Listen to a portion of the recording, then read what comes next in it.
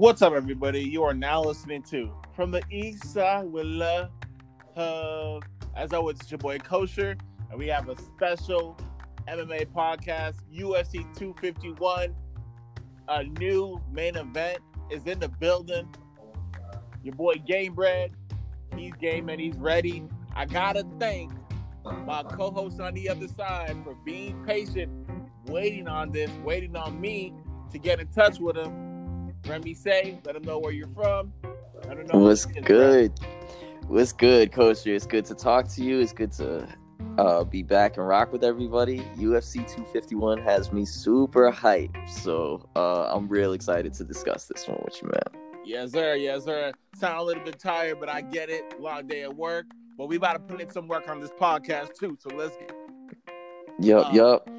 It's in Abu Dhabi, Yas Island, correct? Yeah, it's Abu Dhabi for sure. I can't pronounce the names there, or I haven't even looked up the exact spot. Yeah, Yas Island. I believe it will be on the same time, though, for us. Yeah, and that means the fighters have to get up extra early, from what I understand. Yeah, do you think that would be an issue for any of the fighters? It's hard to say. I can't imagine. I think the the energy going into this type of fighting environment is going to be able to carry them. But I would guess that some of them have done some type of preparation, changing their schedules a little bit to get adjusted as well. So you say that, but this is one of the biggest events since the pandemic has started, COVID, as what we're talking about.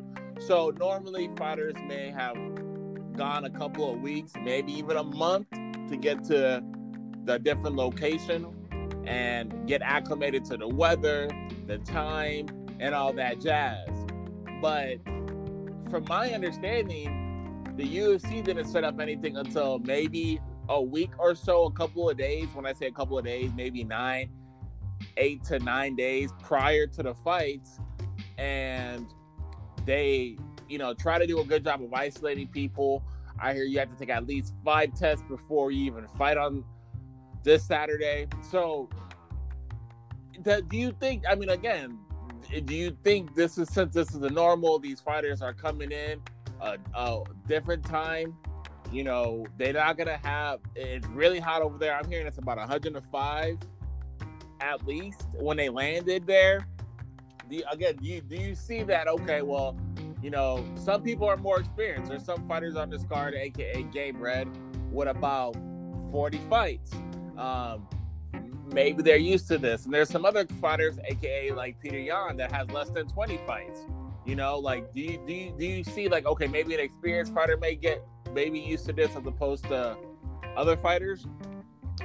I don't, at this level, just looking at the names on this card, I don't think those sorts of preparation issues are going to come into play, except when it comes to the heat. I am curious how the heat in Abu Dhabi is going to play out, because the one thing that I remember from the last Abu Dhabi card was everybody complained about how hot it was and how ridiculous and smoldering it was and how tough it was to perform under those conditions.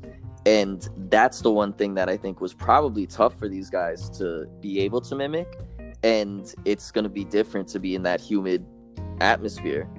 Even the ones that are in hot climates right now, if there's not the humidity, that could be an issue that we could see. We may see gas tanks come into play. Cardio could be a very important player in some of these fights. Last Abu Dhabi card, if correct me if I'm wrong, was Poirier versus Khabib, correct? Yes, sir. Okay, all right. In the bubble. So, yes. So, with that to be said, what? 6, 7, 8 days notice? We originally had Gilbert Burns coming off a hot streak and who deserved a shot at Usman, but unfortunately got COVID. And now we have probably the most anticipated fight this year. scheduled, which is Gamebred versus Usman, and let's get into it because Gamebred, Jorge Masvidal, hasn't been fighting. Right, the last time he fought was in November. November. Yep. Okay. September, which was the BMF title against Nate. And let's be honest, with this new resurgence, this new resurrection, Street Jesus has basically he's gone back to the way of old, but he does have more. He has this again, how he calls it, a violentness about him. He understands that, hey, I can't have these fights with the Damian Mayas anymore, you know? I can't have these Wonderboy Thompsons where I'm giving these fights up to decisions. I need to assert myself, and I need to do it in a AKA violent way, AKA in a baptism, right? Yes, sir. So he fights Cowboy. I believe he knocks out Cowboy. Or does he win by decision? That was a knockout. Okay, yeah, that's what I believe there was a knockout. We started with him. Then he goes against Darren Till, beats him up, knocks him out. Then he's like, you know what? I want to get that BMF title. And the Darren Till, let's be honest, Darren Till, yes, he did lose a knockout previously to that, to Woodley, right? Yeah, Till had just lost to Woodley, but, you know, he's still top-notch. He was still top-notch, correct. And nobody expected him to lose back-to-back, and especially a knockout, right?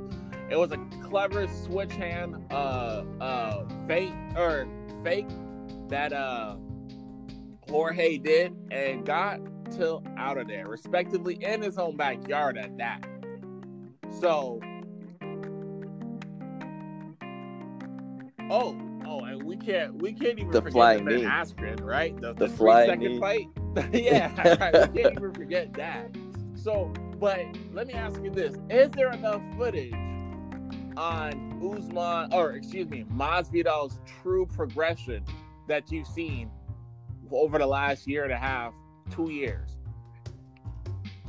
So the thing about it is, what stands out the most from Masvidal to me is how his IQ is just flown through the roof. Because some of these fights, like the Darren Till fight, he started off from behind a little bit. Darren Till knocked him down in the first round, and it took him a while to find the strikes that were getting closer, that overhand, and then eventually to line it up. It took him work, but what you're seeing is like the calculation and the approach mentally is just on a whole different level, and dudes aren't ready for it. When you talk about Darren Till, he just beat Kelvin Gastelum at 185. He's still top tier. Ben Askren was coming in with a super hype train, and Nate Diaz is known for breaking guys. And Masvidal came in, and he didn't just beat those guys. He had them read. He knew how to beat them, take advantage of their weaknesses. And that's something I think that's just, I don't know how you game plan for it, because Masvidal has one of the most diverse, he's one of the most versatile attackers. He beats Ben Askren with a flying knee. He beats Darren Till with punches, but he also has like Darce chokes on his record and clinch elbow knockouts, he can beat you with any strike. And so the game plan is difficult if you have a month, if you have 2 months to prepare. Usman just went from Gilbert Burns, who is power and speed, to Masvidal, who is a super diverse type of attack that he probably was not preparing for at all. Yeah, so let's get into it. The Gilbert fight, there's level to it, right? The Gilbert is not going to do anything flashy to take you by surprise. Maybe give you a basic trap that, to your point, you were talking about IQ. You're probably going to be able to get through it. Not something that I'm sure Usman has not seen or has seen. I'm sure he's seen the traps that Gilbert would set for him. And let's be honest, I think more of the threat for Gilbert would have been the ground game, submissions, right? Jiu-jitsu. With Gamebred, a higher quality opponent in striking and can hold his own. He's probably one of the most and this speaks to a testament to how long he's been doing it for 16 years. But because he's been doing it, he's seen almost everything, and he's been able to actually develop a mixed martial arts bag. He can take down defense, as you mentioned. He has Darce choke wins. He can wrestle. He can grapple. He got jiu-jitsu. Damian Maia had a fit. Damian Maia, one of the most decorated jiu-jitsu fighters ever, up there with Jacare, up there with Royce Gracie, could not submit him, and he had his back. And he had his back for 4 or 5 rounds. And they both came out of there unscathed. You know, obviously it was a demoralizing loss to Jorge because he felt like, you know, he needed to get the man off him, but it's a win because the dude literally did not get submitted. You know, yeah, he was controlled, but he never got submitted. And when he did get up to the ground, or when he did stand up, Damian Maia was no match. But now, right, it doesn't matter if you have Trevor Whitman on your corner, dude. You don't have a game plan for Jorge because I honestly believe you don't know what he's going to hit you with. I don't think there's enough footage of the current. Yeah, you can find patterns of what he used to do or what he is prone to doing, but I think Jorge has manifested himself into a little bit more. I think his swagger has gone through the roof. I do think he's seeing things a little bit more clearly, and I do think this benefits Jorge because he's not going to game plan. He's going to fight, and you see his true nature. It's the fight. What is Usman's true nature? Is he a cookie cutter fighter? Meaning, okay, like he has to fight. He knows how to fight with a game plan, right? Is his bread and butter just wrestling? If his bread and butter is just wrestling, we're gonna see that.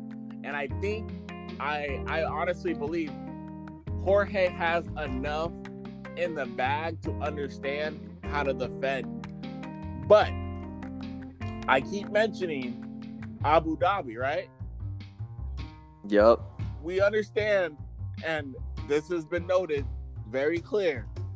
Our boy Jorge has to lose 20 pounds in several days, like 5-6 days, with the humidity. And at least Usman has been training. Does this favor Usman in the sense if he just needs to grind out a wrestling win, can he do it? Because this is probably the easiest path to a win with the conditions of Abu Dhabi.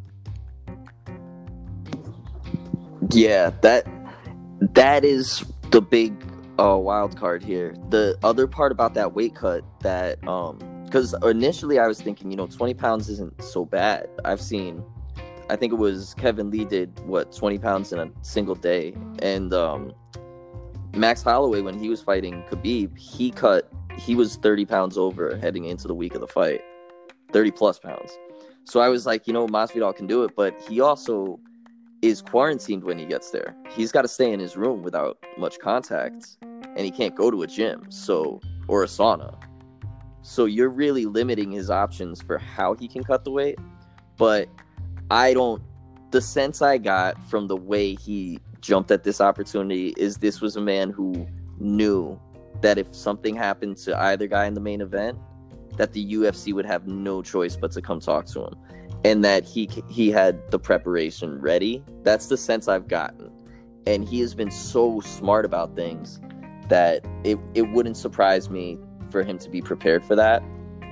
But the pace that Usman puts on guys is it's second to none. It's him and Colby Covington and everybody else, And that's where the fight gets super interesting to me is Masvidal isn't, the one thing that isn't in his game is like completely denying takedowns.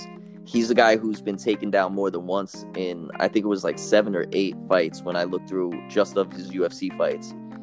And the other side of that is he's really good at getting up, but the amount of energy you're going to have to expend if you get taken down, get back up. taken down, get back up, taken down, get back up. It can become really taxing. So what Masvidal is going to have to do is figure out ways to be elusive. And the one thing I think will be really telling is if Kamaru can get Masvidal down, is it in the middle of the octagon or is it against the cage? Because Usman does his best work, keeps guys trapped when they're against the cage. And if Masvidal's smart, or not if he's smart, he is smart, but if Masvidal is effective, I think it'll come down to smart footwork, which, I was talking to friends about. Justin Gaethje just put on a clinic with Tony Ferguson, just with an L-step.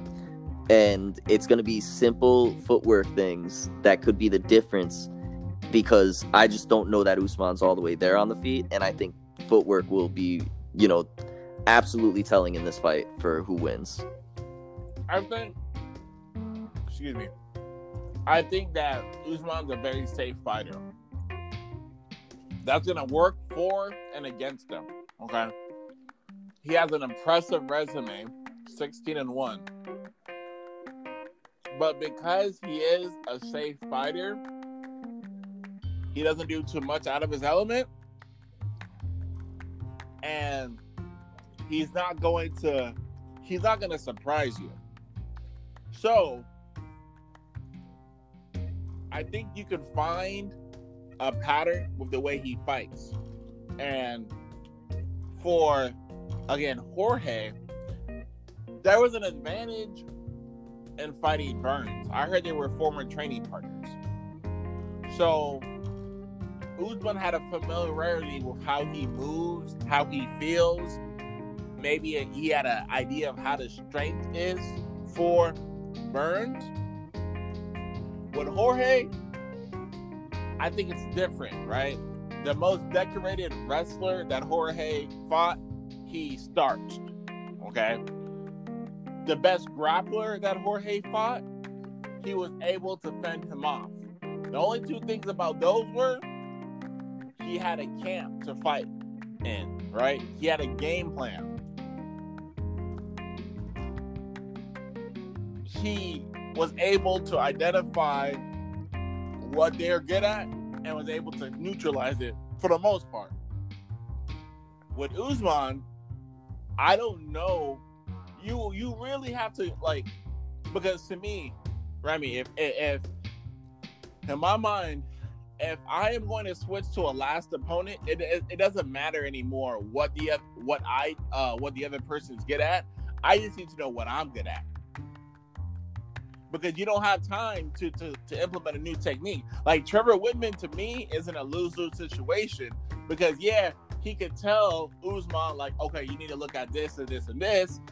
It depends on how fast he's able to adapt to that and train that. And he might be a brilliant guy and he might be able to get that.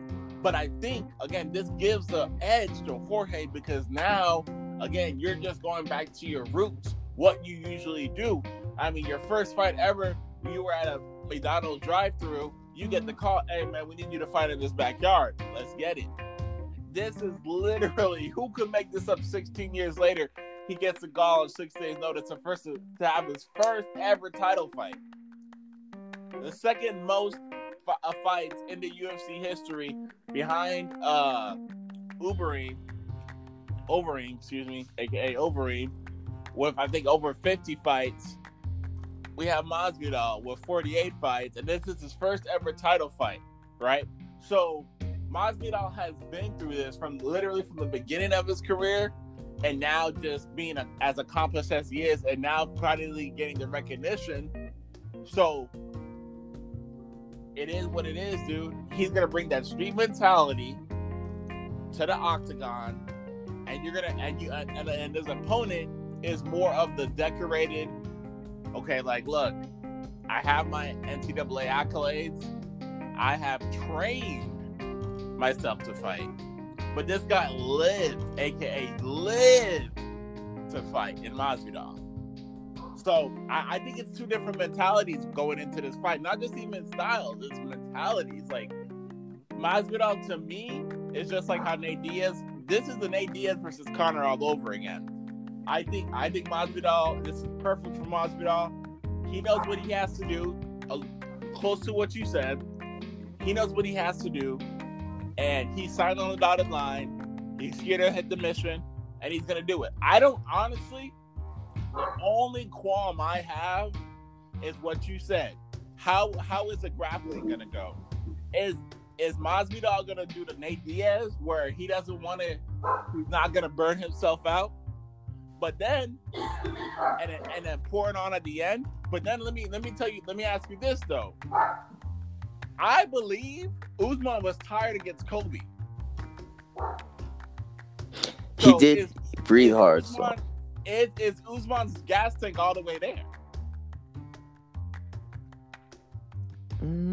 It's hard to say. Kobe's a different type of animal. The pace he puts on guys. So I don't think it's not this. It's never easy to compare a fight with him to anybody. But what I will say is, Masvidal and Colby Covington were training partners for a very long time, and that's the most similar fighter to Usman you could get. That's the pace that you want to be prepared for, and the style that you want to be prepared for. So Masvidal has some experience against Usman's style, and I don't think there's anybody that mimics Masvidal. So there's a ton of these factors that I think do play more into Masvidal's hand than he's getting credit for. 3-1 underdog. Do you agree with those odds? Hell no.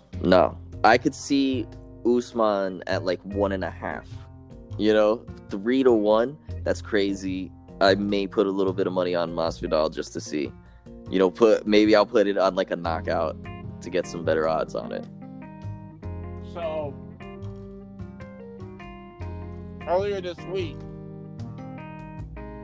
Masvidal was interviewed by Ariel Helwani, and he found out that's the odds that the odds makers gave him, and he was ecstatic. Turns out I guess he does bet on himself. It's not a bad idea, man. I'm definitely going to invest in some underdogs on this card. I'll put it that way. Okay. Yup. What is the key to victory for Masvidal in your eyes? It's going to be keeping the fight on the feet for more than, he's got to keep it on the feet for 2 minutes or more per round, essentially. And if he can do that and just stuff a few takedowns and do some work, maybe work the low kicks that he throws, I think he comes away with a finish even. He can knock out Usman. Usman can be knocked out. Okay. What's the keys to victory for Usman? You want to trap... If you're Usman, you want to trap Masvidal. You want to get him... You need to back him up. So I think Usman's work is going to be clinch work. It's going to be cage work. And he's got to get the fight to the ground and keep it there. He can't let Masvidal scramble back up because Masvidal's super elusive. Like you said, the Damian Maia fight, he got up multiple times and got out of the backpack, which not a lot of fighters can say they've survived that. So my thing, look at Gunnar Nelson. Gunnar Nelson couldn't do it. And Gunnar Nelson is arguably a good grappler. Now, let me ask you this. If Masvidal understands, because he there's been several interviews where Masvidal calls him, basically a crotch grabber or just, crotch magnetizer or whatnot. Do you believe that there will be traps set, maybe chokes, maybe headlocks, like something that will be set? Like, okay, if you come in recklessly, like I am going to get you. Oh, the reason I wanted to mention that Darce choke is because I think that's one to watch for. Is the front chokes, the front headlocks, and specifically like a Darce or an Anaconda, we could see something like that specifically. I'd look for. If he goes for, I wouldn't look for him to go for a guillotine or anything where he has to pull guard, but something where he could put his lean forward on it. I think we could look for that. If Usman wins, I think it's by a decision. I don't see him. I don't see Masvidal letting himself lose by getting caught. with a punch or giving up. I think he'll go to sleep. But the fact that I saw Masvidal fight Damian Maia and was, like you said, was able to get out the backpack gives me a lot of confidence that, okay, I mean, what's it called? Usman's not a guy that submits people as his nature anyway, but I don't see him being put in a position to get submitted. And I do believe that Usman wants to get him out of there, so we try to be ground and pound. But I don't know if fighting wise, like, to me, what Masvidal is gonna do, and this kind of leads me into the co-main event. It's gonna be the Max versus Alex. Let's go. But to me, Masvidal is gonna play to Nate Diaz. He is going to rest. He's gonna fill him out. He's gonna keep himself in a safe position. But when it's time to fight, and I do believe he's gonna counterpunch. I do believe he's gonna let Usman dictate the pace. And if he sees a trap to get Usman, he'll put him in it. But I don't think he's going to necessarily set it. Like, I don't think he's gonna overextend, if that makes sense, right? He's gonna let that come to him, and once it does come to him, he will exploit. That's the best way I can put it. He will exploit Usman, because I believe Usman is a creative fighter, and that's not bad. I just don't necessarily believe he has that next level of gear yet. It even like John Jones, right? Like, John Jones is a creative fighter, but he, in the octagon, you see him grow, and you see, like, okay, now this dude's a real fighter. Like, he has a great corner with a Winkeljohn, but he's grown to become a fighter that knows how to win fights, and you've seen that. We haven't seen that with Usman yet, and I think this will be the time to tell, like, okay, what do you really have in your gut? Yeah, I definitely can feel you on that. I think the big thing about Usman is he's been able to impose his will on pretty much every one of these fights. I mean, Colby Covington, they stood, and usually he wrestles, but I think they both made that decision consciously. None of these fights that I look at when I look down this list, none of them was where he had to change his game plan. He did what he wanted to. I think Masvidal has the best chance of anybody so far, especially on short notice, to force him to have to look at a plan B or a plan C, and who knows if he has those on short notice. Now, I will say, for the bettors out there, I do think, the safe bet is always to go with the guy who had the full camp, the guy who's the champ, and you go with that. So as far as safe bets go, it would be Usman, but I'm picking Masvidal on this, and like I said, finish. Hey, you know what, too, dude? I think it actually low-key benefits Usman that it's going to be a quieter setting. Again, due to COVID, they can't have the multiple fans, and and just a big setting. It's going to be more of an intimate, because I do believe, and Usman may still feel this, but it will be nowhere near the type of atmosphere or vibe where Usman will be getting rooted against. He hasn't had to feel that. Even against Woodley, a lot of fans were tired of how Woodley kept playing it safe. So people were kind of relieved that Woodley finally lost. Not necessarily that they were rooting against him. Well, some people were, but it's not like people were just like, oh, thank God for. It's not like there was a heel in that fight.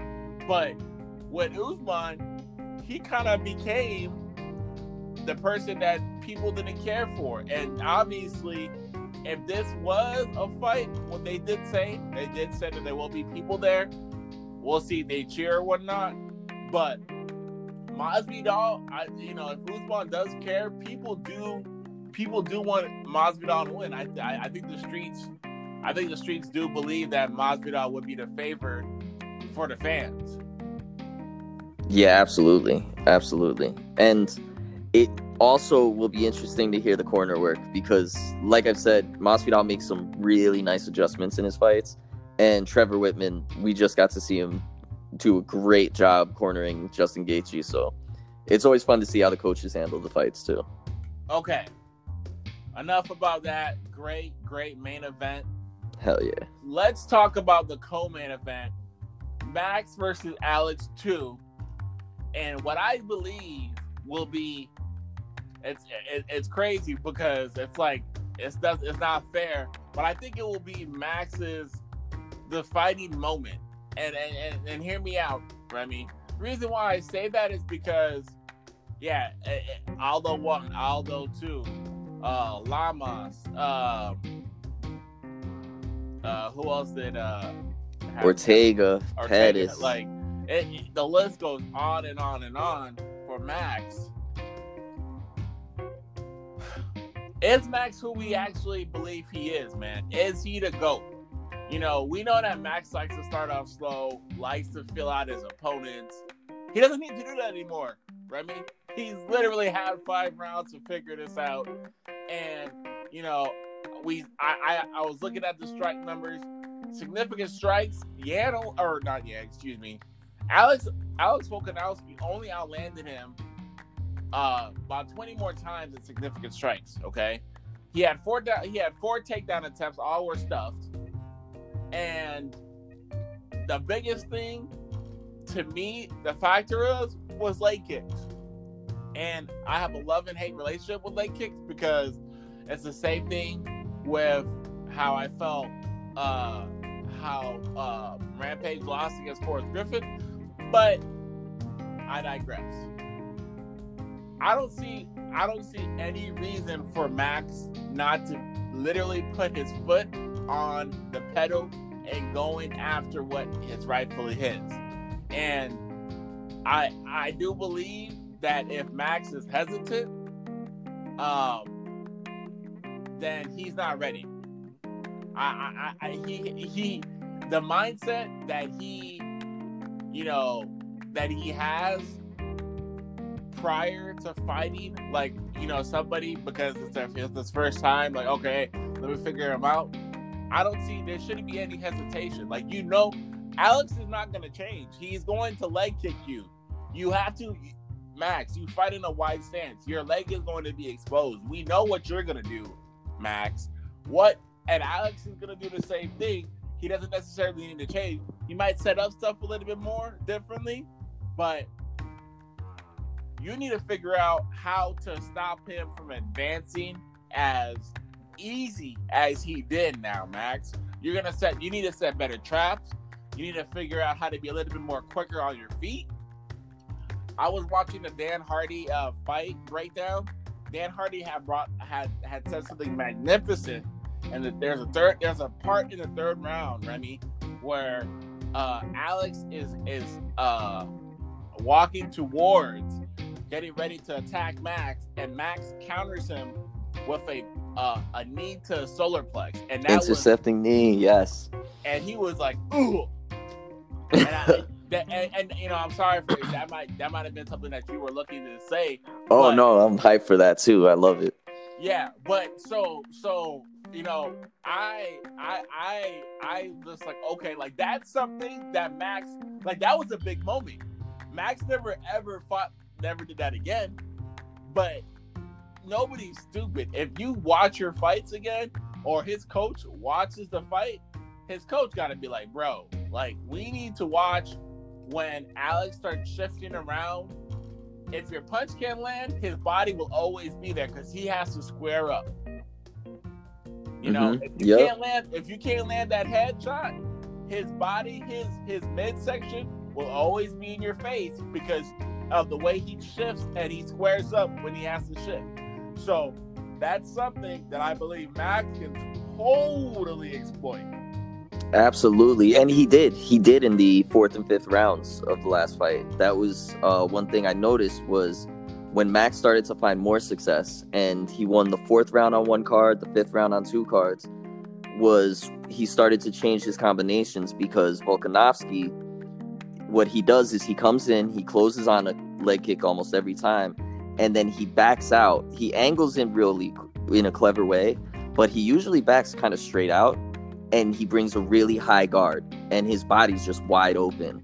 And as Max started to hit the body, then the hands came a little lower, and Max started to find the head too.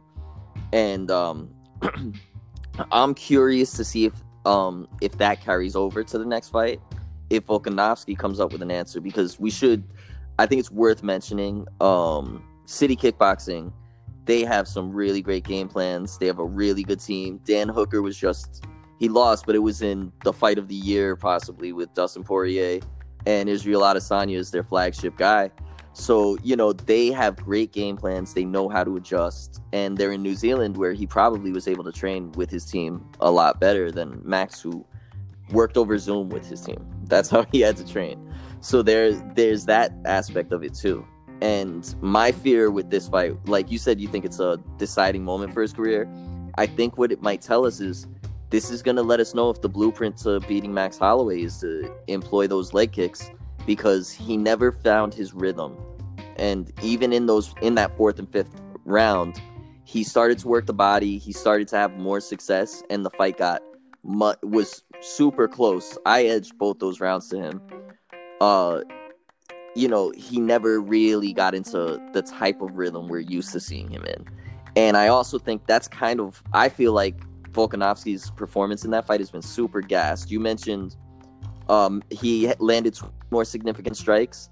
That was all made up of leg kicks. Max landed more to the head, landed more to the body in significant strikes. He only got outlanded to the leg, but it was by like 40 or 50 leg kicks of significant strikes.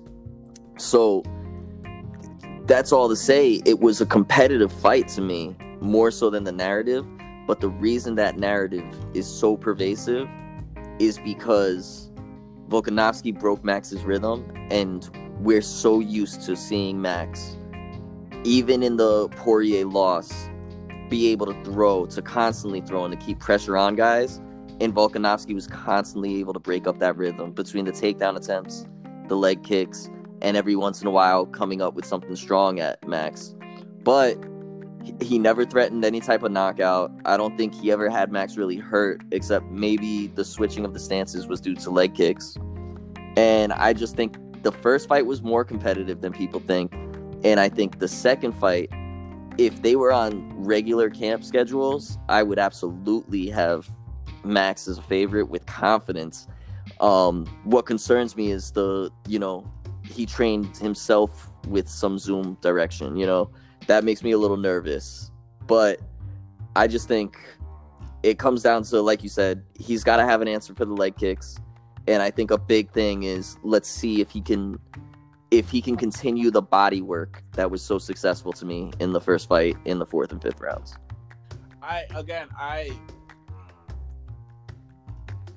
Max fought Aldo twice.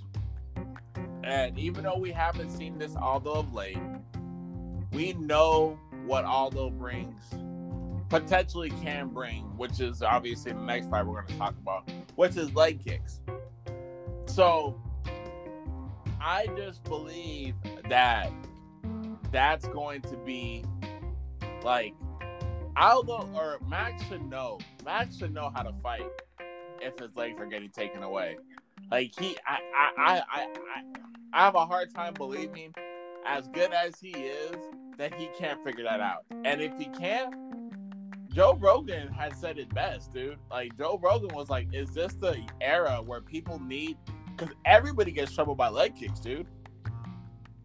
And the different style of leg kicks, the calf kick, the shin leg kick, like the one that the oblique kick that John Jones famously uses. Yep. So I guess to me now, it's Max could break that mold and he could show people how to do it. But I don't see how Max loses this, dude. I mean, I'm not concerned. Max doesn't seem concerned. I mean, hell, Max was about to fight somebody concussed, dude. Like, I doubt,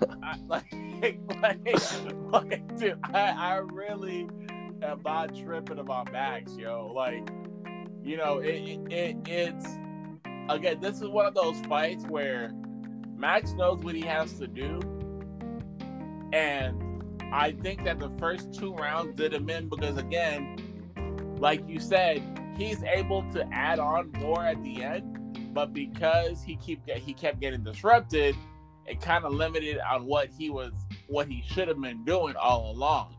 And now you felt the dude. You probably took his best punch. You don't have any fear. Go get back what's yours. That's how I see it. So I don't, and you know what? I wouldn't put money on a knockout, but I believe Max will try to get him out of there. I mean, hey, Alex is a tough son of a gun, so I doubt he'll get knocked out. But I believe Max will start fast. He'll keep the tempo going. He's going to try to disrupt Alex.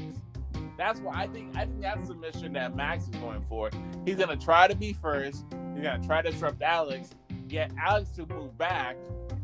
And like you said, Alex can't work off the back foot that well. He kind of moves laterally, and that's where I think Max is going to start doing his best work. To the body, get this man out of there, yo. Yeah, that's what I've had as my belief all along, and I'm going to stick to it. I'm with that.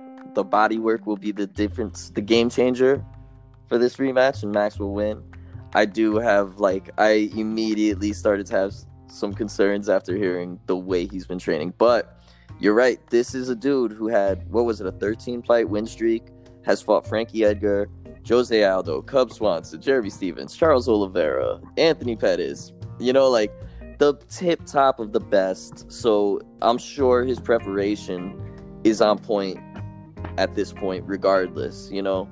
So I'm sticking with my boy Max Holloway too. Yeah, I think he gets it done.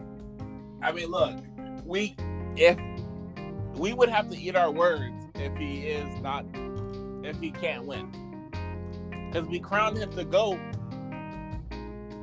You know, unfortunately, some GOATs take L's and some don't. But again, this is going to be one of his defining moments.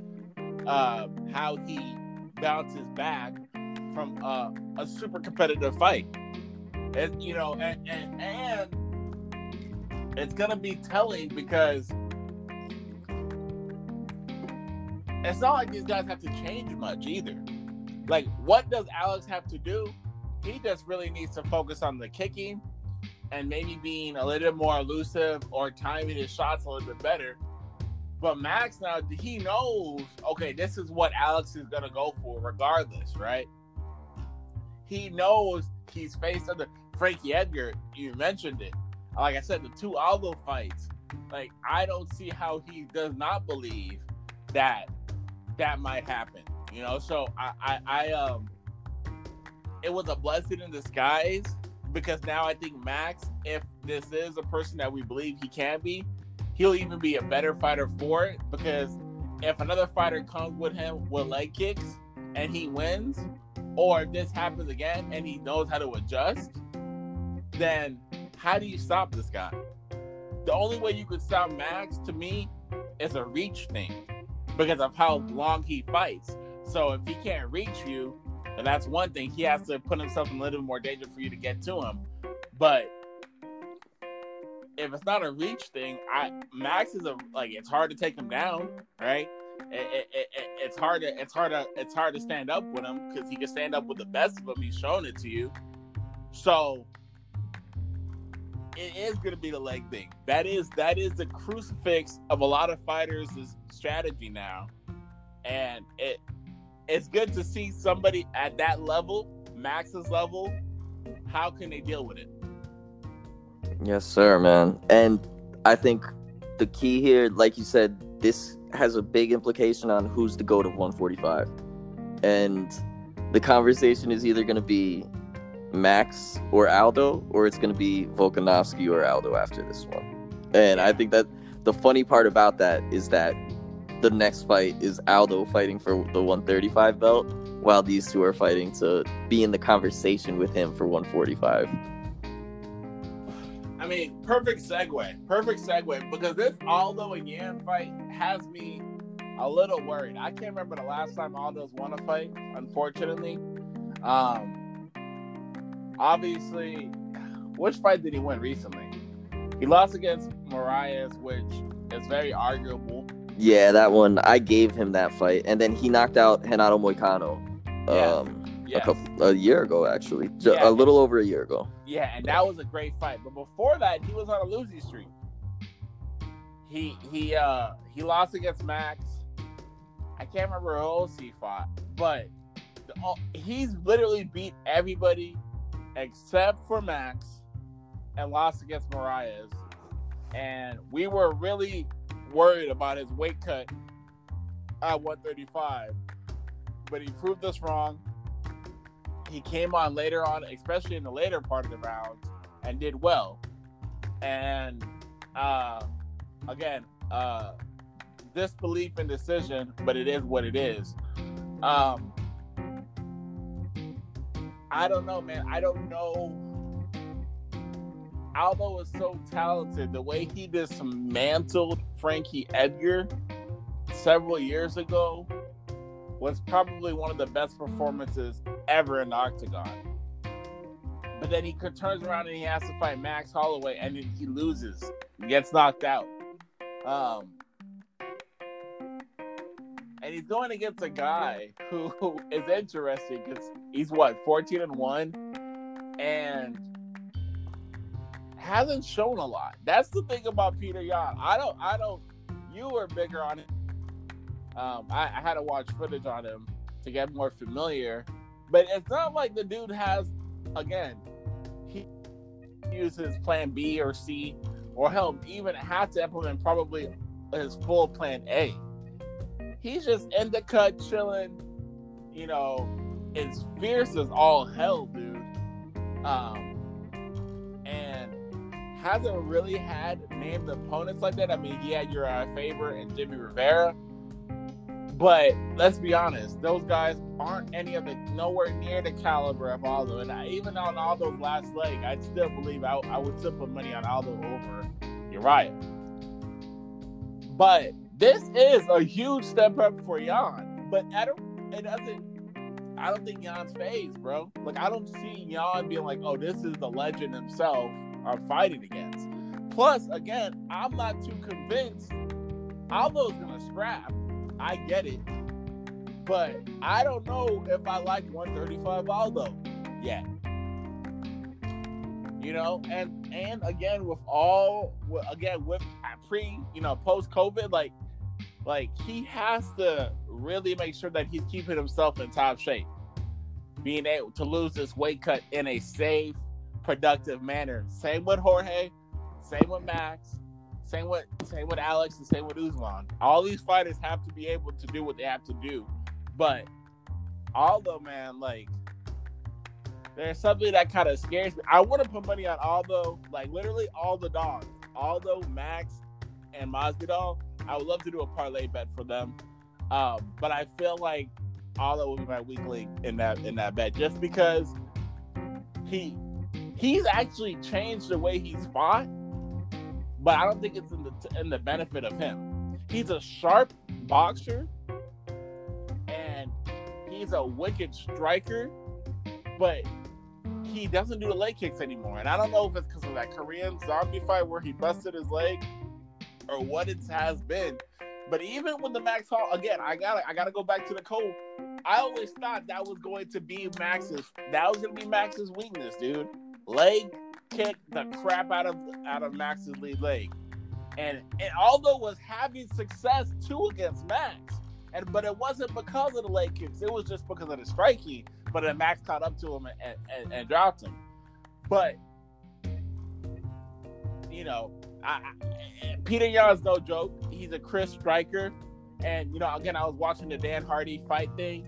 And it was interesting because he said that Peter Yan fights egoless. And I don't know if you watched it or if you could understand it, but really quick for the people at home listening, meaning Peter Yan will throw a punch with bad technique, will throw strikes with bad technique, just to see how you would react.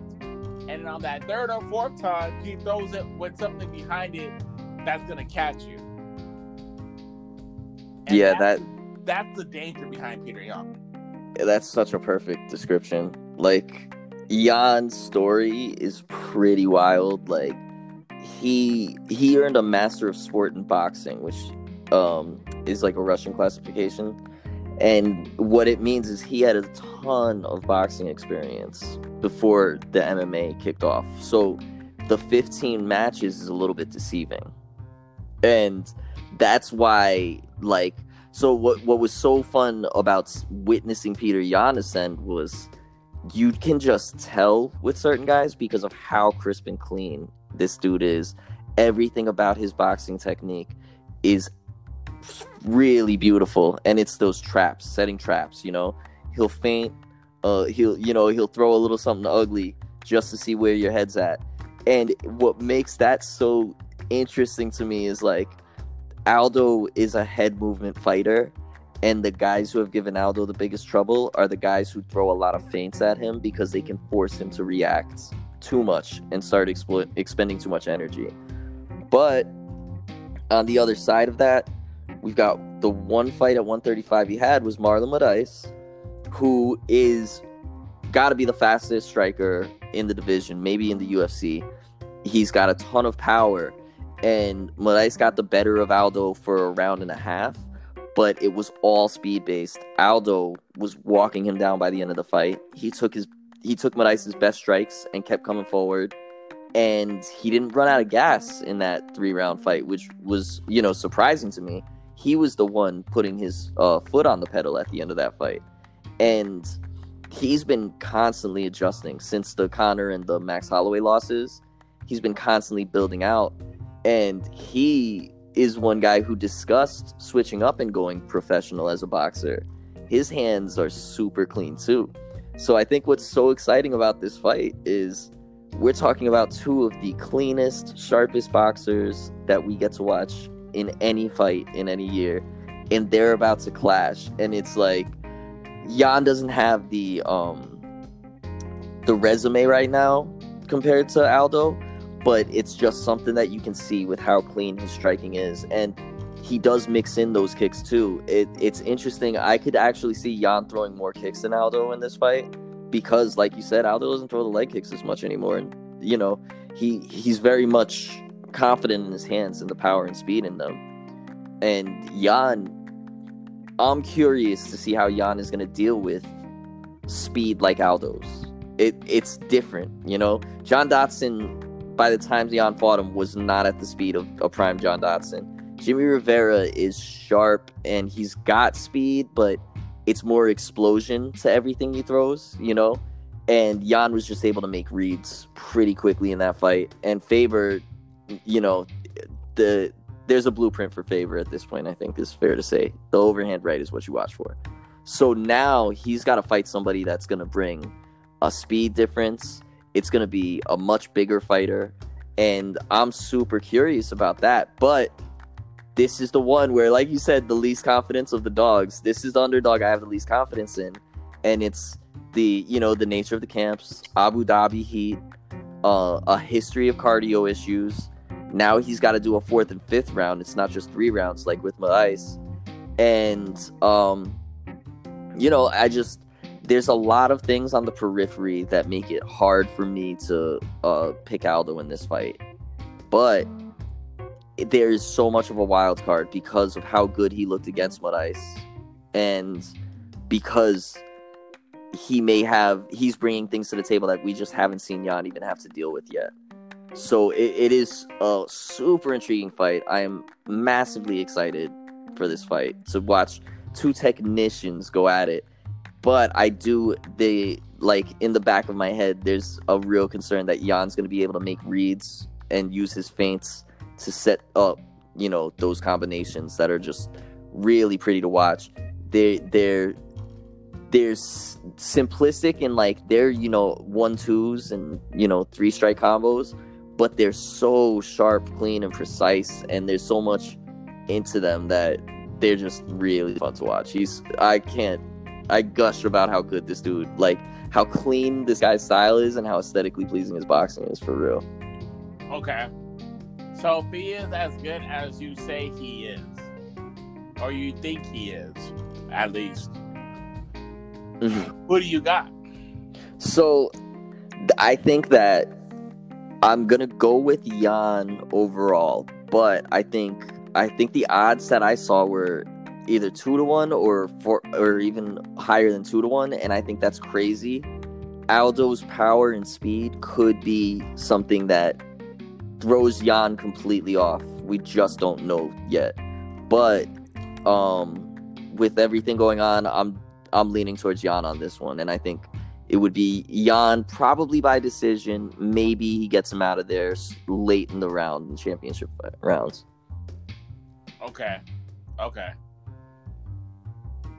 I don't want to see Aldo losing like that. So I'm going to say that if he does lose, it will be a bad decision. I hope he doesn't get Aldo out of there, because I don't know where Aldo goes from there. I truly believe that, like, unless Aldo's hurting for money or he has like a bigger plan, I know he's opened several like businesses in Brazil, and I think he's getting revenue income. Aldo's no gatekeeper, and maybe he would stick around because he would still be like top 3 and top 4 or whatever to possibly get another title shot. But I don't know what is there left for Aldo to prove, and we know that Aldo's been talking about retiring. I mean, he said he's rejuvenated and he's going to keep going. But if Aldo loses, I mean, there is a line at 135, right? So who would his potential matchups be? Would he go against Cody Garbrandt? Which I would love to see that, because now Aldo would have somebody that I think you could read a lot easier. And it's a similar style to Peter Yan, because the amateur or the boxing experience, some guy that's going to be who's going to be throwing similar styles as far as the 1-2 and the feints. But I don't think he's as intelligent as Yan, so that's that. But maybe he gets a rematch against Moraes. I don't dislike all those chances against anybody, but again, it's like, damn, dude, like, does Aldo want to be in that dogfight again? Does he want to keep having to climb up the ranks? I think Henry Cejudo did him a favor to get that title shot, but if Aldo loses this and has to fight like twice, I'm going to presume he would win. But if he loses against somebody that's not a champion after that, I don't know, man. I think there's going to be a lot of riding for Aldo too. That's what I'm basically saying. Like, yeah, how many chances can you give Aldo? You know what? I think if he loses this one, he'd be looking at like fights with other legends. I think Dominic Cruz becomes the name that comes to mind for me if he loses this fight. Like somebody who is past their prime but still good, and who has some type of value, like big name value. That would be what the UFC starts doing with him. Yeah. Either that, or they'll wait till he starts past his prime, and then have him taking L's to their prospects, which they do, and I hate to see it happen, but right, he's not ready for that yet. So they'll have him fighting other legends. Yeah, okay, and that's respectful. Look, I'll rock with that. But you know what I'm saying? Like, I don't know how many times you give Aldo a chance and it doesn't come through fruition, unfortunately, because people have just been able to get to him. The Max Holloway fight, the second one, I thought he had a good shot, but Max just clearly outbeat him. And like I said, I don't necessarily know. I don't have a good feeling about Aldo. in the more recent years than before. And I hope it's not a money thing. I hope he's not fighting for money, because if that's the case, then he will have to resign and fight these fights. But if he's able to go out on his own accord, then let it be. But I do think that this is a legacy fight for Aldo, for sure. You know, like I don't see him having another shot at a title fight. So there's a lot riding on the line for him, whether he believes, whether he sees that or not, because he may not, he may feel great and he may feel like he could keep doing it at this high level. But I just don't know how many more shots the UFC. The 135 has been tied up forever, for a minute now. So it might be a year and a half before Aldo could even sniff another title shot. Then he's going to be a lot older, and as far as fights, he's a young dude, but fight-wise, he's not. So, I mean, that means you're going to have to put another couple more fights to get a fight, and what if the next fight is close? I don't know, dude. I just think there's trouble for Aldo if he loses this fight, and hoping that he still will get the respect that he deserves. Yeah, I think, you know what, my one thing is, if the Moraes fight did anything for me, it was give me confidence that there will be interesting matchups for a while. And the one thing I think is the UFC will come to a point where they don't give him a title shot unless he wins an absurd amount of fights, or there's like a really nice storyline to it. But it's going to wind up becoming, I think this is his last title shot for a very long time if he loses, for sure. Right. I'm with that. Right. You want to head off the ladies, man? Oh, man. I think, this is... So, we've got 3 title fights, but the 4th fight on this card is so worth mentioning because it's also a rematch of a fantastic title fight that we saw once before. So, we've got the former champion Rose Namajunas making her return since losing to Jessica Andrade, losing her belt. And she's fighting, it's a rematch with Jessica Andrade. And what was so hype about the first fight was the first round that Rose put together was super clean, one of the most picture perfect performances that you could ask for in terms of she was countering, she was slipping, she had knockdowns, she did a little bit of work using that Kimura grip to stop a slam from happening. She was just super hard to stop. Andrade had nothing for her. And then it seemed like 2 things happened. Andrade did some body work that slowed her down. And then Andrade started to catch up to her. And it wasn't anything from the striking, but Andrade picked her up and she went for the Kimura grip a second time. She didn't let it go in time. And when Andrade slammed her down, she got knocked out immediately. And that rewrote the division because, Joanna Jędrzejczyk became back in the title discussion right away. Weili Zhang rises to the occasion, and we've seen the title change hands a couple of times now since Rose. But Rose coming back gives us the most interesting contender for Weili Zhang, I think, and the most interesting battle in terms of can she avenge that loss, because if you're looking for a better first round, there's not a lot. If you watch that first round and you didn't know the outcome, there's no way anybody's predicting Andrade is going to win that fight. Oh yeah, it's the stuff of legends. That first round is, magnifique. Like it was beautiful. Like I was like, and but you have to look at the history behind it, dude. It was literally what 6 rounds before that, meaning. She knocked out Joanna, if I'm not mistaken, in the first round, in the first fight, for her to get the title. Clean striking. And then she faces Joanna on a rematch and just outboxes her, outstrikes her for 5 rounds. It shows that this was not a fluke. I got this, okay? And then continues it up again against Jessica in the next fight on that first round. I a lot of my information right now, because I've been watching the Dan Hardy breakdowns. So this is something interesting that I wasn't aware of. I mean, you may have known this, so forgive me if you do know and I don't know. But hey, information is information. For sure. So Dan Hardy said It is illegal for you to be tossed and like somebody to pick you up and land you on your head. It's illegal. Okay? But if you are in a position for a submission and you choose not to let go of your submission, so you're going for an arm bar, you're going for a Kimura, whatever it is, and it places you in a position where you happen to land on your head, it is okay. So, meaning, it's exactly what happened to Rose, right? She was in a position to where she was probably gonna land on her head, but she never let go of that lock, to your point. And because there was a debate that was that illegal for her to get thrown the way she did, and and she landed on her head. But because, to your point, as you alluded to earlier, she did decide to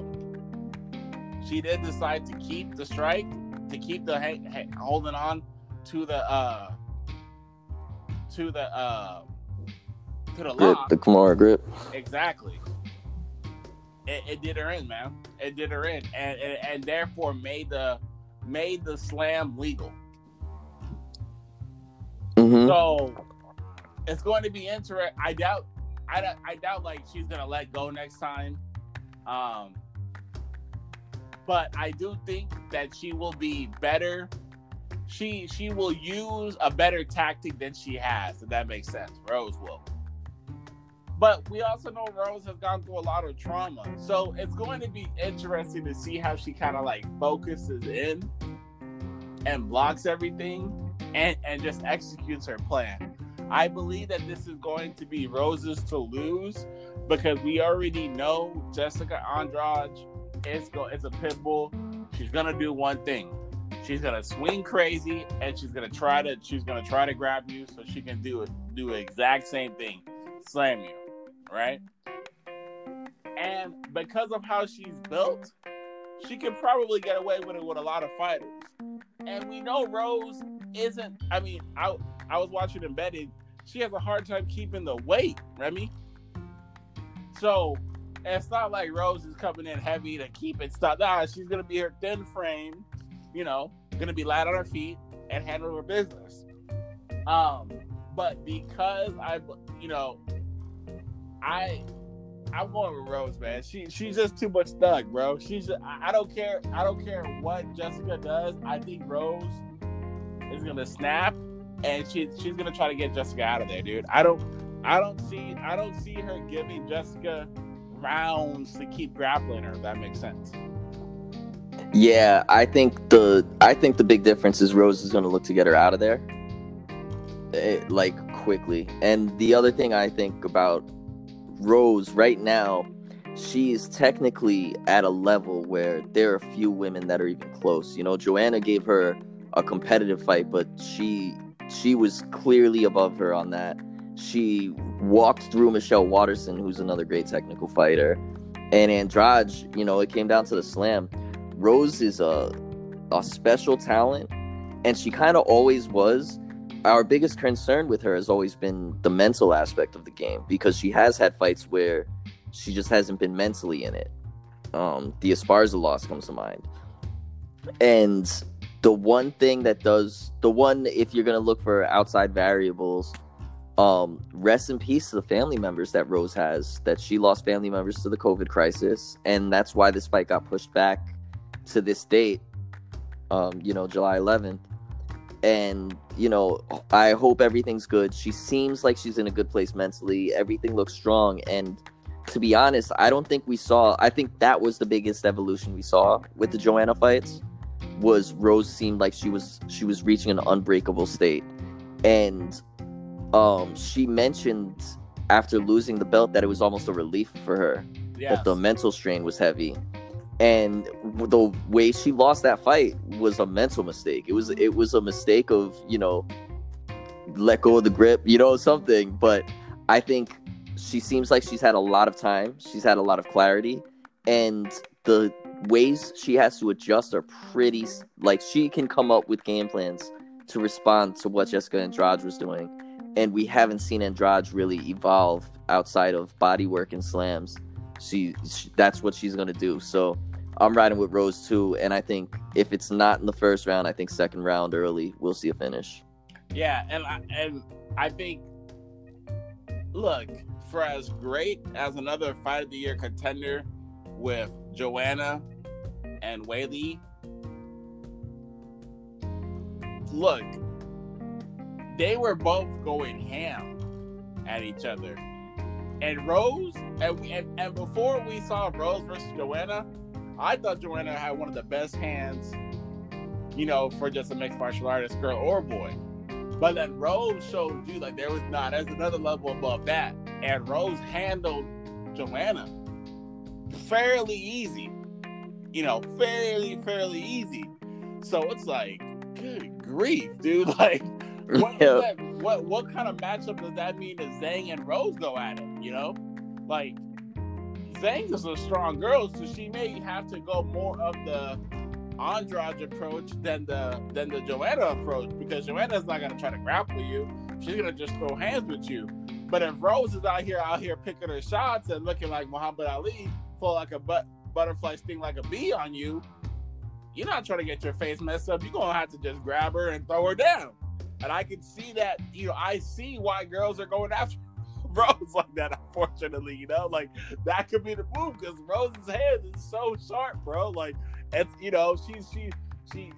a rose and she's got thorns. And her thorns are her hands, man. So she's trying to lay them on you, man. She's trying to lay them on you.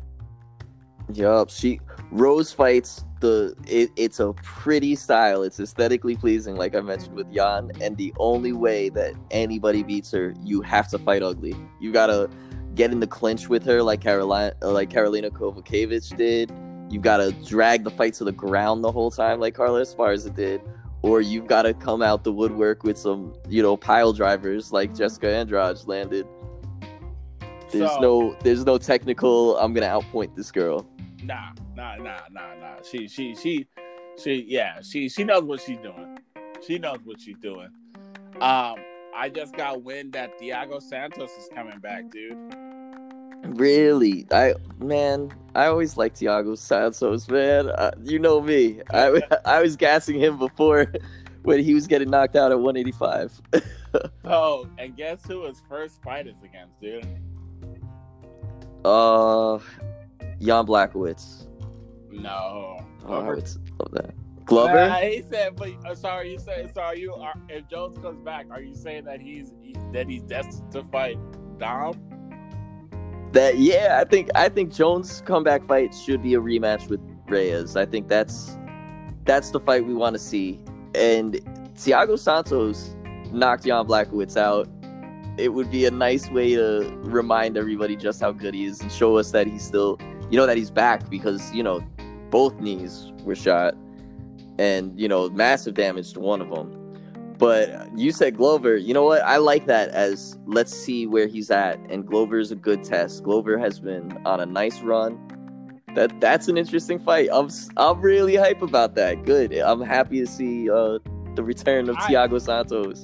I think that's a dangerous fight for Thiago. I think that you should give him maybe a Johnny Walker, because Glover's on the tear.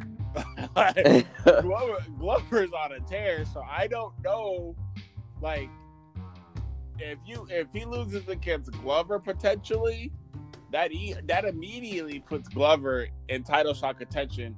That if he wasn't already, if you give, like, it should be Glover versus John. I think that should have been the fight. You know what? Off of his performance against Anthony Smith, it's hard to disagree. That was a really one-sided, just dominant performance, and we haven't seen that from most of these guys. I think nobody has really set themselves apart from the pack to an extent where I'm like, oh, this guy definitely deserves it. I kind of felt that if we were going by who has the recent work, I would go with what Jan Blachowicz has been pulling off with his knockouts of people. But I would have been fine with Glover getting the shot. And the other one is, I definitely think that a Dominic Reyes rematch would be the most interesting fight to make for Jones, just to see what he does with the adjustments, knowing, and Jones in rematches is just so fun to watch. The way he is clean dudes up the second time out. So I'd be super curious about that. No, most def. But I think this does give a little leeway for Jan maybe versus Dom if you know, Jones and the UFC can't agree. That might be the reason. But I don't know, man. I don't know if I totally agree with that matchup for Thiago. Because again, where does Thiago go after that? Like, he's either immediately right back in title contention, or he just lost to the champ. He just lost to probably number 2 or 3 ranked now. So you're gonna have to work your way back up after that. So definitely not definitely. Shout out to Thiago for taking a tough ass fight. Yeah, man.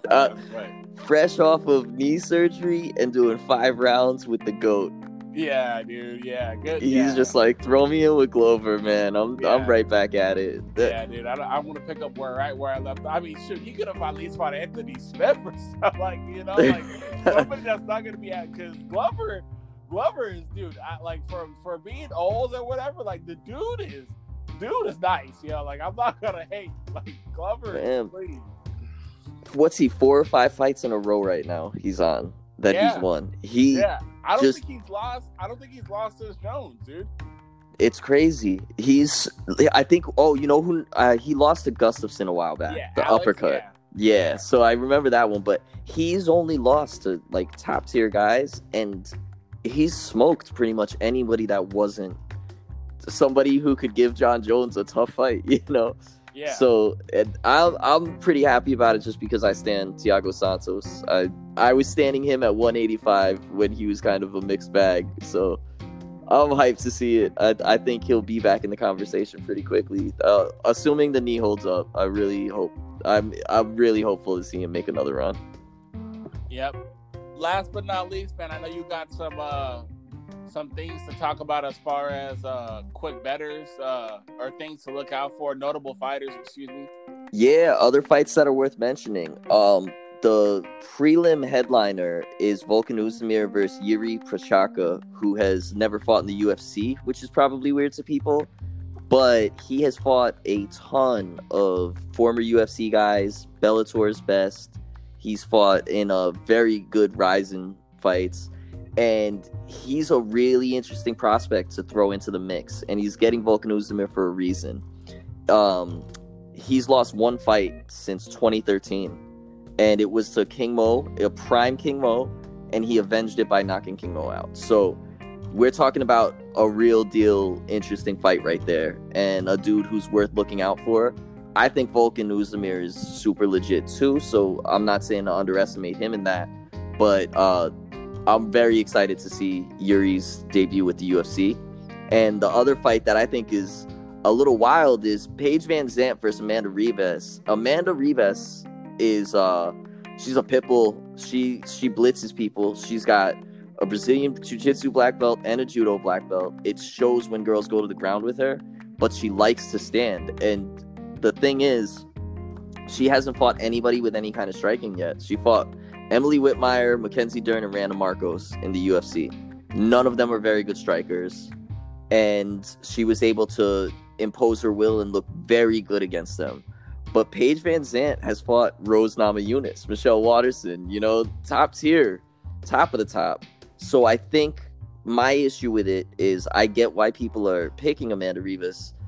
I got Paige Van Zandt with 7-1 odds on one of my apps, on the PokerStars app. So I put a little bit of money on it just to see, because the competition difference is huge.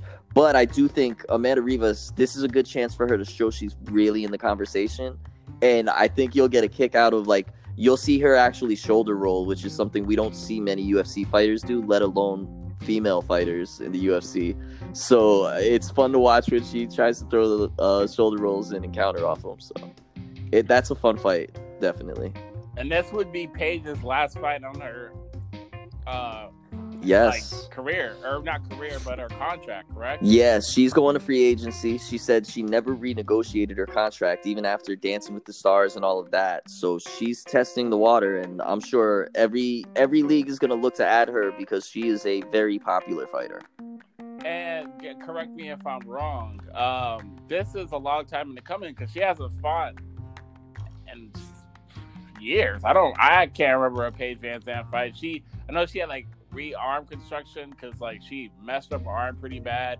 She had some other surgery that we don't need to get into, but you'll obviously see the physical differences when you watch her in the ring. but or an octagon, excuse me. But yeah, so am I incorrect in that? She hasn't fought in a minute? No, she hasn't fought in a minute. It's been, I think, a year and a half about. She fought at the early in 2019. And which was Watterson? Ostovich. Rachel Ostovich, which I'm in love with Rachel Ostovich, so that's why I really cared about that fight. That's a Venezuelan chick? That is she Venezuelan? I'm not even sure. Or Hawaiian? Hawaiian. That's what it is. She's from Hawaii. Yeah.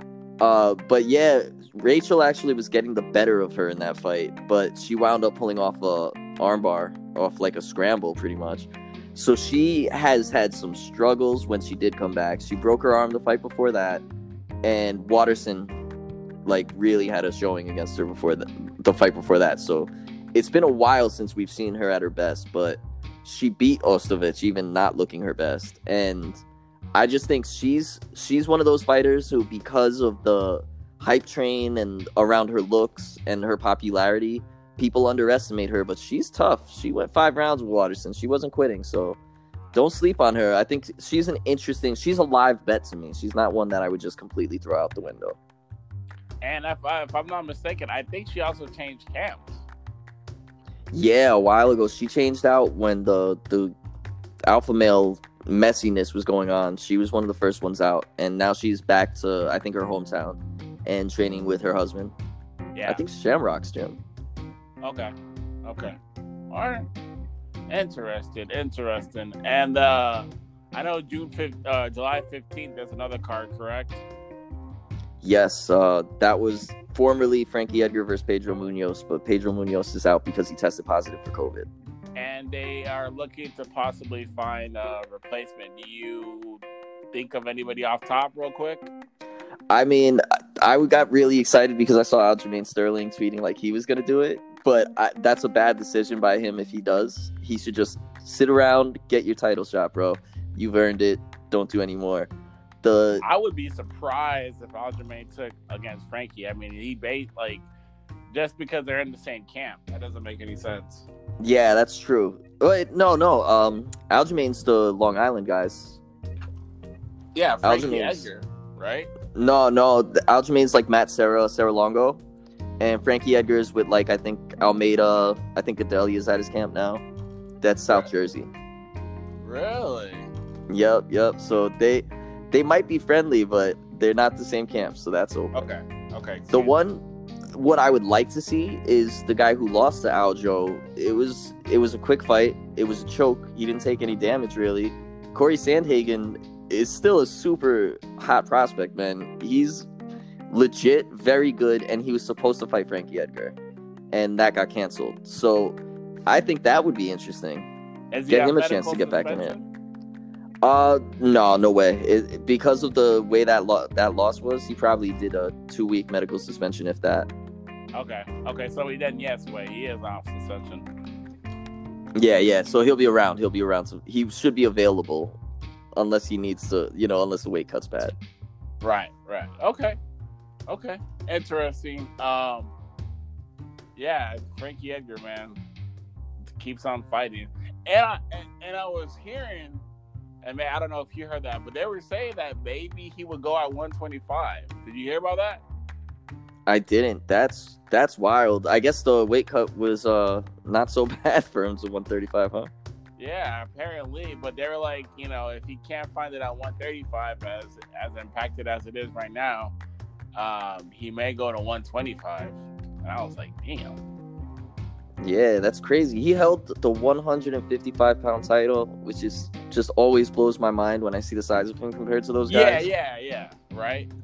Like, And now he's weight cutting for the first time, and he's just like, oh, it's not so bad.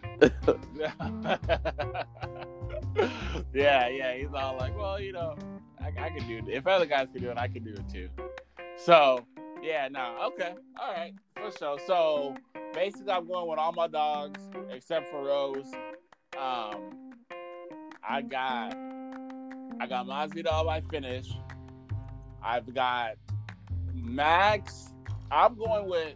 See, I don't know. It's gonna be hard for me to say he's gonna finish Alex, but I think he will at least win by decision.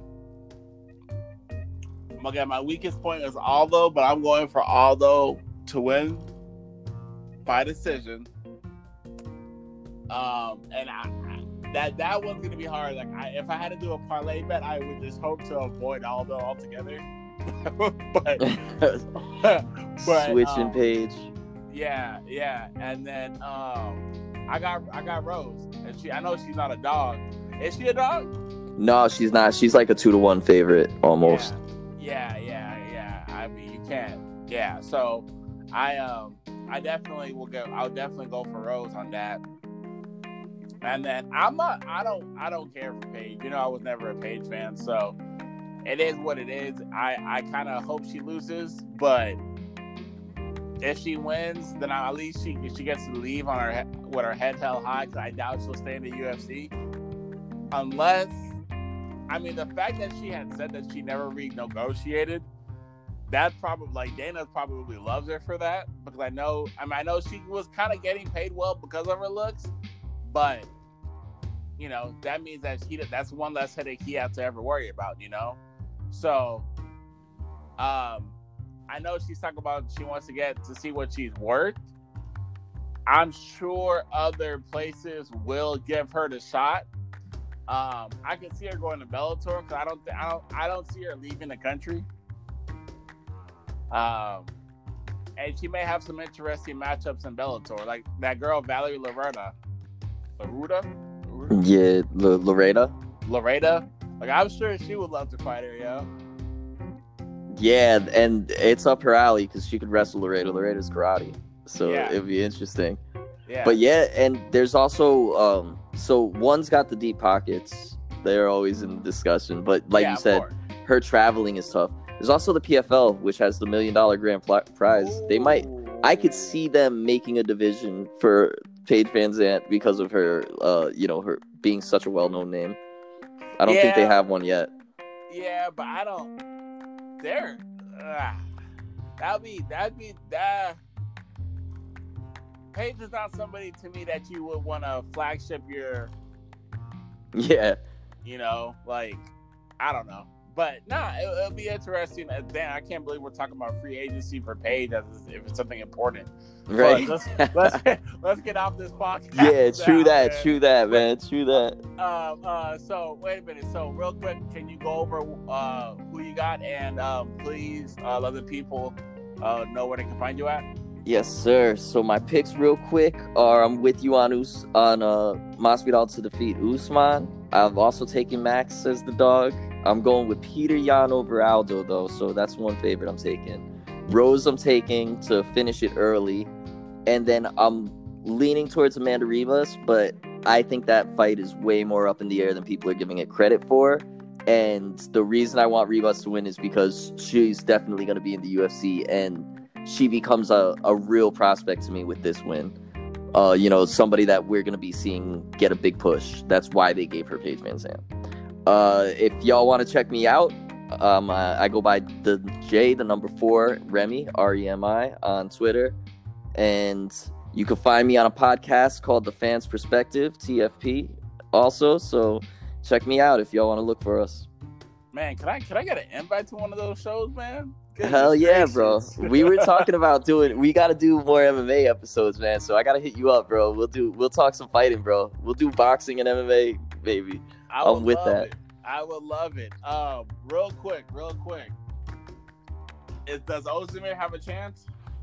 He definitely does. I think Ozdemir is probably the safer bet because there's always the debut jitters and the adjustment to moving over to the UFC.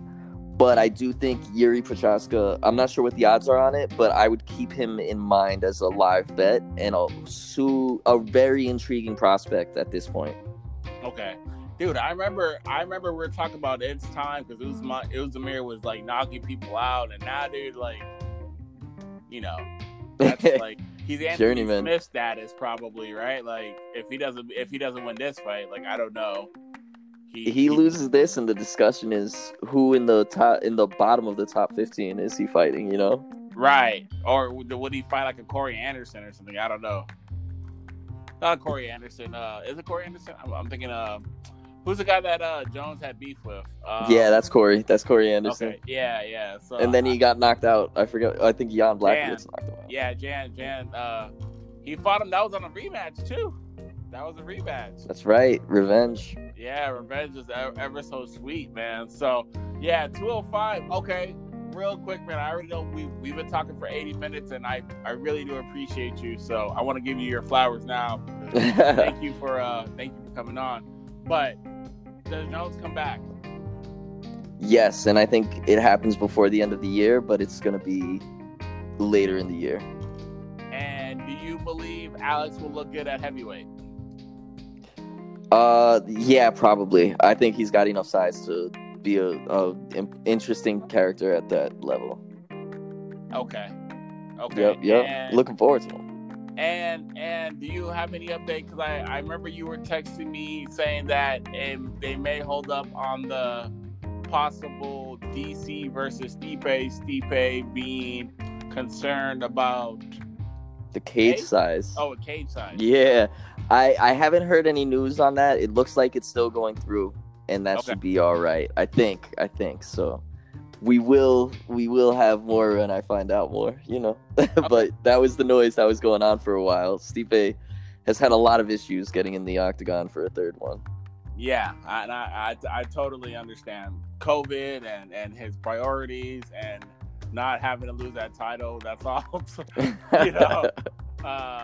Yeah, there's some concern there. But dude, let's be honest, man. A lot of stuff has changed. You had mentioned it, but weight, you know, from training camps to weight cuts, COVID, unfortunately or fortunately, depending on how people have adapted, it's a real game changer to a lot of sports in general. So it's going to be interesting because, you know, like we didn't really talk too much about like how Max Holloway said he didn't train. He didn't spar, right? He was doing Zoom workouts with whoever, and you know, he didn't physically see his people until like last Wednesday and stuff like that. You know, his camp. So it's gonna be really interesting to see because, and now, you know, it's one thing if you don't have a real like setup as a, you know, spar or a training camp or whatever when you're amateurs or, you know, you don't get paid or you're in these other leagues. But we're talking about the UFC where everybody's a killer pretty much, right? And like they pay they don't pay top notch, but you know, they the best you can get in MMA right now. Right. You know? So I guess my thing is that, like, do you think that we're going to see a shift? Because you have fighters, I mean, and Masvidal, let's be honest, he was not supposed. He was in the sense that, yeah, he deserved it, but he wasn't going to get paid what he was supposed to, right? The UFC stepped up and said, like, hey, we'll get close as we can, and he was like, fine, right? We have the John Jones now who, like, is in limbo because they don't want to pay him. We know Conor is probably feeling the same way, and that's why Conor is not fighting right now, right? So, on one hand, fighters are kind of pushing for more pay and they probably have a right to, because, like John Jones said, so you have money for an island, but you don't have money to pay who you call the GOAT, right? And then, on the other end, these fighters, and look at Platinum Perry. Like, well, I guess he has more tax issues, but on the other hand, UFC these fighters have to figure out how can they isolate themselves and be safe, because I mean, I'm sure Gilbert wasn't expecting to lose out on his paycheck. You know, Pedro Munoz wasn't expected to lose on these paychecks. You know, so I think it's going to be an interesting dilemma. I mean, it's one thing UFC already had a history of people not being able to make weight. This is going to be huge, dude. I'm surprised it hasn't shown up more in the weight cuts so far. Like, that has shocked me, fam. And I definitely agree. We're at a time where the fighters are probably more concerned with security and long-term financial security than they ever were before. And the UFC is also probably looking down the line and thinking, how long until we can start charging ticket prices and filling arenas again? We have to cut costs. And we've seen it come to a head repeatedly. I had no faith that Masvidal was going to get this fight because I thought they would be cheap again. And I think we'll see that again if Frankie Edgar doesn't get a big-name opponent for Wednesday. It's a Wednesday card. They'll probably think, you know what, we'll just get what we can and throw something on top, you know? I think that's what they're doing at this point. Some of these cards they look thrown together. And it's a combination of the circumstances, the financial issues, and just timing right now. They're trying to rush out cards. But I think we've already seen COVID transform things, and I think it's definitely worth mentioning RIP to Khabib's father. I think it's Abdulmanap or something along those lines. But Khabib Nurmagomedov's father passed away due to complications related to COVID. 2 of his training partners have stepped down from what would have been debuts at Fight Island, and they're in mourning. So he influenced a lot of fighters that we see in the UFC. He influenced the guy who's in the GOAT conversation, and you can see how much they all admired him and learned from him. So RIP. Okay, you kind of opened a can of worms with that, and we'll make this quick. So one final thought. Mm-hmm. What do you think happens to Khabib now? I have concerns about where his head will be at. DC said he's not certain if, training's like Khabib's losing himself in training, but that doesn't mean he's ready to fight, was I think what I heard from DC essentially. And I could see this being something where other things take priority over fighting for Khabib for a while, and I wouldn't blame him at all. So right now, I think it's very up in the air. I'd like to see him come back and keep fighting, but I'm a little nervous about it. That it seemed like his father really was a big positive influence that kept him driven and going, and I just hope that everything works out well for him.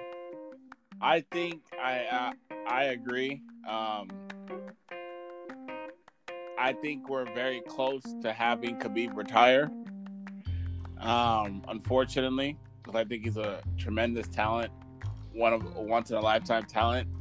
But I do believe if Dana, okay, Justin Gaethje is one, right? That's gonna be a handful. But that Conor fight, dude, if they try to make that fight now, like, it was Khabib's father that really kept Khabib in check.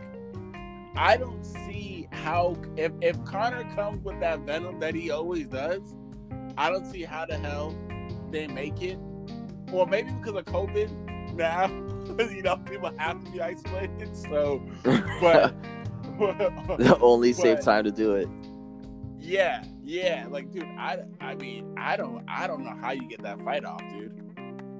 I don't know. I don't know if Khabib has the mental energy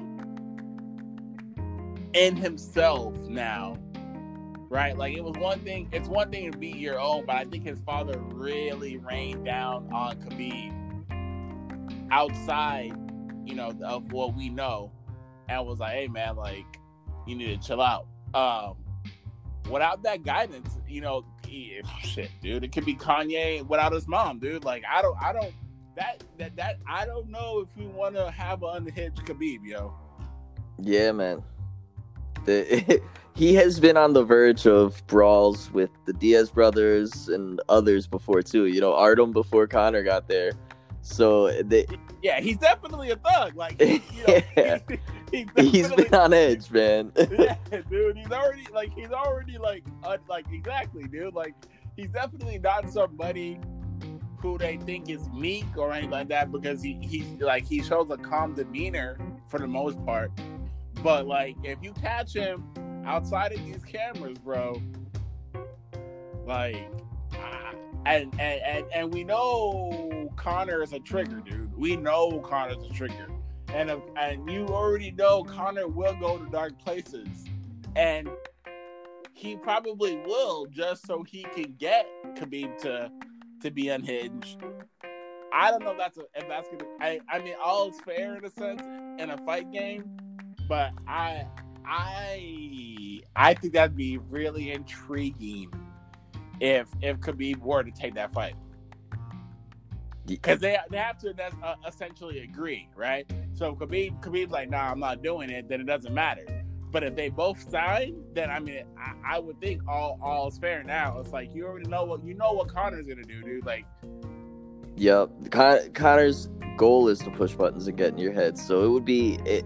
And the thing is, I just think Khabib would ask for such a tremendous amount of money to take that fight, because there's no incentive anymore. Conor has one win over Cerrone in the last 3 years, so there's no reason to even bother or entertain it unless the UFC is paying him out the ass to do it. So right. I think that's the one thing that may be able to keep him kind of happy, would be if Khabib is just laughing all the way to the bank the way Cerrone was smiling throughout their training. I don't know if Cerrone was actually smiling, because he told us that chat. I think he was just happy to get that, happy to face Conor. It was the Budweiser can. I'm telling you, man, he was hype. I guess the only thing I would say is that DC has said that, you know, Khabib's not really moved by money, so we'll see. I mean, again, to your point, it could be just a large where it's just like he can help somebody, because we know Khabib likes to help out people. So maybe it could just be such a legacy thing where he's like, you know what, dude, like, because I don't see him fighting. I don't know, like, I was already telling you, I don't see Khabib fighting too much longer. I definitely don't see Khabib fighting too much longer. Like, who knows if this just, like, right now we know the Justin fight's on, but who knows? Like, who knows what's going to happen, dude? So, definitely a topic, obviously, we'll touch on as it gets closer. And but again, man, thank you very much for coming on and spending time and getting a lot of the MMA, because we haven't talked a lot recently, and you know, a lot of MMA has gone past, you know. And one big thing for the fans, and I think, you know, this is going to be a bigger octagon in Apex, the UFC Apex in Vegas. It was a smaller octagon, so it's another thing. So expect a different type of fight. Those fight cards that we've been having recently, dude, they I don't know, the fights have probably been benefited the way it has because of it's a smaller octagon, you know? So yep. That's one thing to definitely be worth noting. But anyway, guys, thank you for listening to the podcast. You can catch us on Anchor, and then it's FTESWL on Twitter. Catch me at Kosher FTESWL. One more time, Remy, for your Yes, sir. That's J4 and Remy, REMI. So J4 Remy on Twitter. And The Fan's Perspective is the podcast. You can catch me on Anchor, Spotify, all that stuff. Thank you, everybody. Stay blessed, stay positive. We're out.